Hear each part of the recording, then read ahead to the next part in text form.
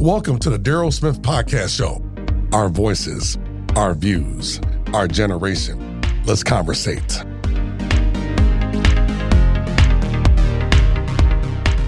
Afternoon, ladies and gentlemen. Today in this beautiful Monday, April 12th, 2021. Coming live again from Serendipity Labs, doing another episode of my podcast. And I want to thank everyone for listening again. And if anyone's out there can listen, get the podcast on Spotify, Apple, Google, Captivate, anywhere you get a podcast. If you can hit the like or subscribe button, I would definitely appreciate it a lot. So first of all, to start off with today, just a little brief introduction, just to say, lately I got to say here in Wisconsin, we've been getting some beautiful weather lately. I mean, last week from Easter Sunday up until last Wednesday, we were in the mid 70s to about at the highest last Tuesday, I believe, 81 degrees. And I'm going to tell you, took off a little time off of my full-time job, enjoyed the beautiful weather. Sat outside last Tuesday, matter of fact, and I had a cup of coffee at a cafe and sat outside and just enjoyed the beautiful weather. And today's not even bad. 61 degrees is above average for April. And spring is definitely here. Grass is starting to get greener. The flowers are blooming a little more. The trees are starting to get a little green with the leaves starting to come out. This is what I'm talking about. We're definitely in the midst of spring and then some.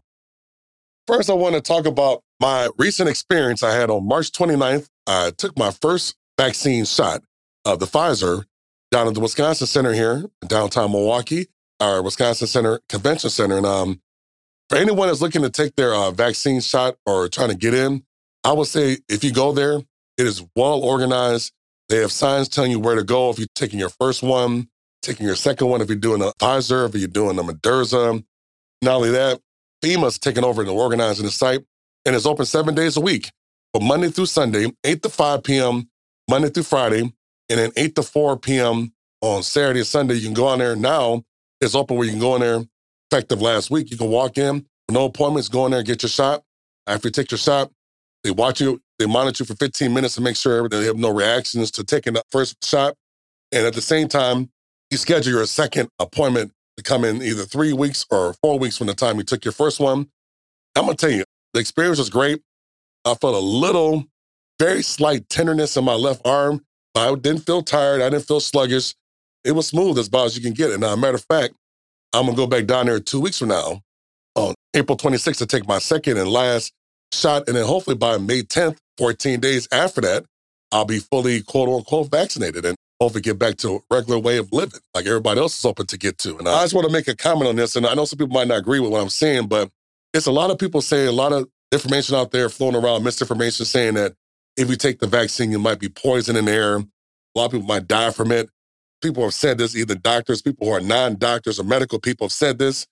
And I'm going to say this, the research I've done on this is really very few, very minimal side effects people have had from taking a vaccine, like anything else. Unfortunately, everyone might not react well to taking shots. So it's like if you take the flu shot, some people might get sick from it, or before they take the flu shot and they get sick after that. I've never got sick taking a flu shot or any type of vaccination I took before when I was a little kid up until now. And I do think that it's a personal decision. I mean, you have to do what's best for you. I think in the end, I've realized, you know what, if I want to travel, be it by plane and take a trip or go to a concert or any type of event in the future, if they decide to do that, to make it where you have to have a card or some type of proof saying that you've been either vaccinated or you've had a negative COVID-19 test, I'd rather be on the safe side and do something to make sure I can still enjoy the things in life, still see my family or relatives out of state, and also be able to do other activities, especially since we're getting into spring or getting into summertime soon. I want to be able to go to events and be able to start doing things like I did before, prior to this pandemic that we're in. I don't know how everyone feels about it. That's just my little piece on it. So on to the next topic. So now with that being said, effective last week, April 5th, here in Wisconsin, the governor, Tony Evers, has made it possible for everyone 16 and older to be eligible to take the vaccine shots. And since that time, there's been reports on the news that there's been a lot of people sign up to take appointments and trying to get in, walk-in appointments, going to Walgreens, South Division, North Division High School here in Milwaukee, Wisconsin Center like I went to, other places all over the Southeast Wisconsin. People are taking the shots and the numbers are definitely improving or moving up left and right. And to get to that other point, as of right now, based on what I saw from the Milwaukee Journal-Sentinel, this is from last week, more than 20% of Wisconsin residents have so far have completed their shots phases and are fully vaccinated as of right now. So roughly 1.17 million people in the state have gotten their full shots. And also with that being said, as of right now, we have residents who have taken at least one dose is 1.9 million people. As right now, taking one dose, like myself, 33% of the population, and it's also 20% have taken both doses. Individuals 65 and older who have taken at least one dose, either the Pfizer or the Moderna, as of last week, is roughly 76.6% of the 65 plus population. That is outstanding. We still got some ways to go, I believe personally, to get to where we need to be at, to be 75, 80% or 85% to be herd immunity, what they're talking about. But I think we're now with the fact that more people are taking the vaccine or eligible to take it as of last week, I would say by June, definitely July, the percentages we're looking at now are going to jump up at least about 2 or 3 times percentage that it's at now for people who have taken either one dose or either 2 doses. So I really think that we're going to go in the right direction. And by July, August, I think we should be back to some normalcy of being able to have a normal life and be able to do things, see family, have barbecues, weddings, other events that we took for granted for the last year or so we really couldn't do at a very small level. Now it'll go up to a bigger scale, and also projecting forward for the NFL season starting in September, I really believe by that time, you're going to see stadiums either fully capacity stadiums or about 80-85% of the capacity for NFL teams. That's my personal opinion by the time we get to September to kick off the season. And then also, the next point I want to get to is about just recently on March 31st, Wisconsin State Supreme Court overturned or tossed out Governor Tony Evers' mask mandate. So basically, it comes down to the local cities and municipalities and counties to enforce a mask mandate, and also businesses, which City of Milwaukee, Glendale, Wauwatosa, some other cities I can't remember right now, are still doing the mask mandate. A little bit of a price that comes with this too, because effective starting next month in May, the state is going to lose $50 million in emergency food share money. And that's going to affect a lot of residents throughout the state of Wisconsin.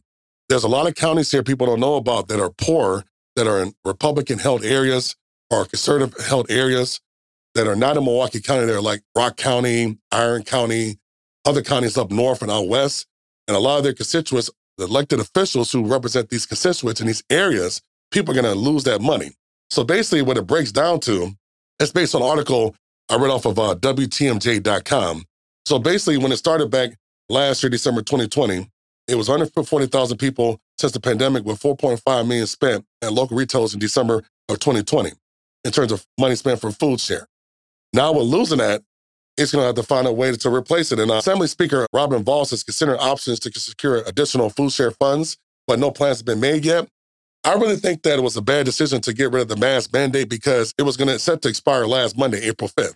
And I really think that the way things have been going up until the last couple weeks, or give or take a month, our numbers were really going down here in Wisconsin. We're definitely going in the right direction. People were getting vaccinated. People are still getting vaccinated, but the numbers have increased because not only with the mask mandate being tossed out by the court, the state Supreme Court, but people have been more relaxed and going back to not doing things they did before about social distancing, wearing masks. You had spring break recently at high school levels, at colleges.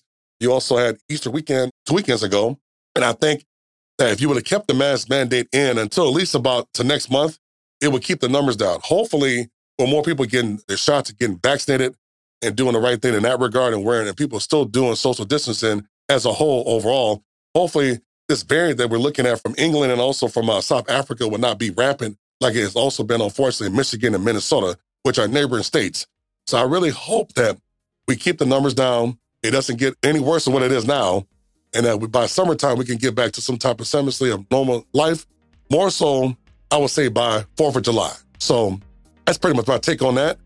Now, like I said, things are looking up and I hope we continue the momentum. In that case, gentlemen and ladies, I'm going to sign off here for this episode. I'll be back with another episode. And until then, be safe and keep it classy.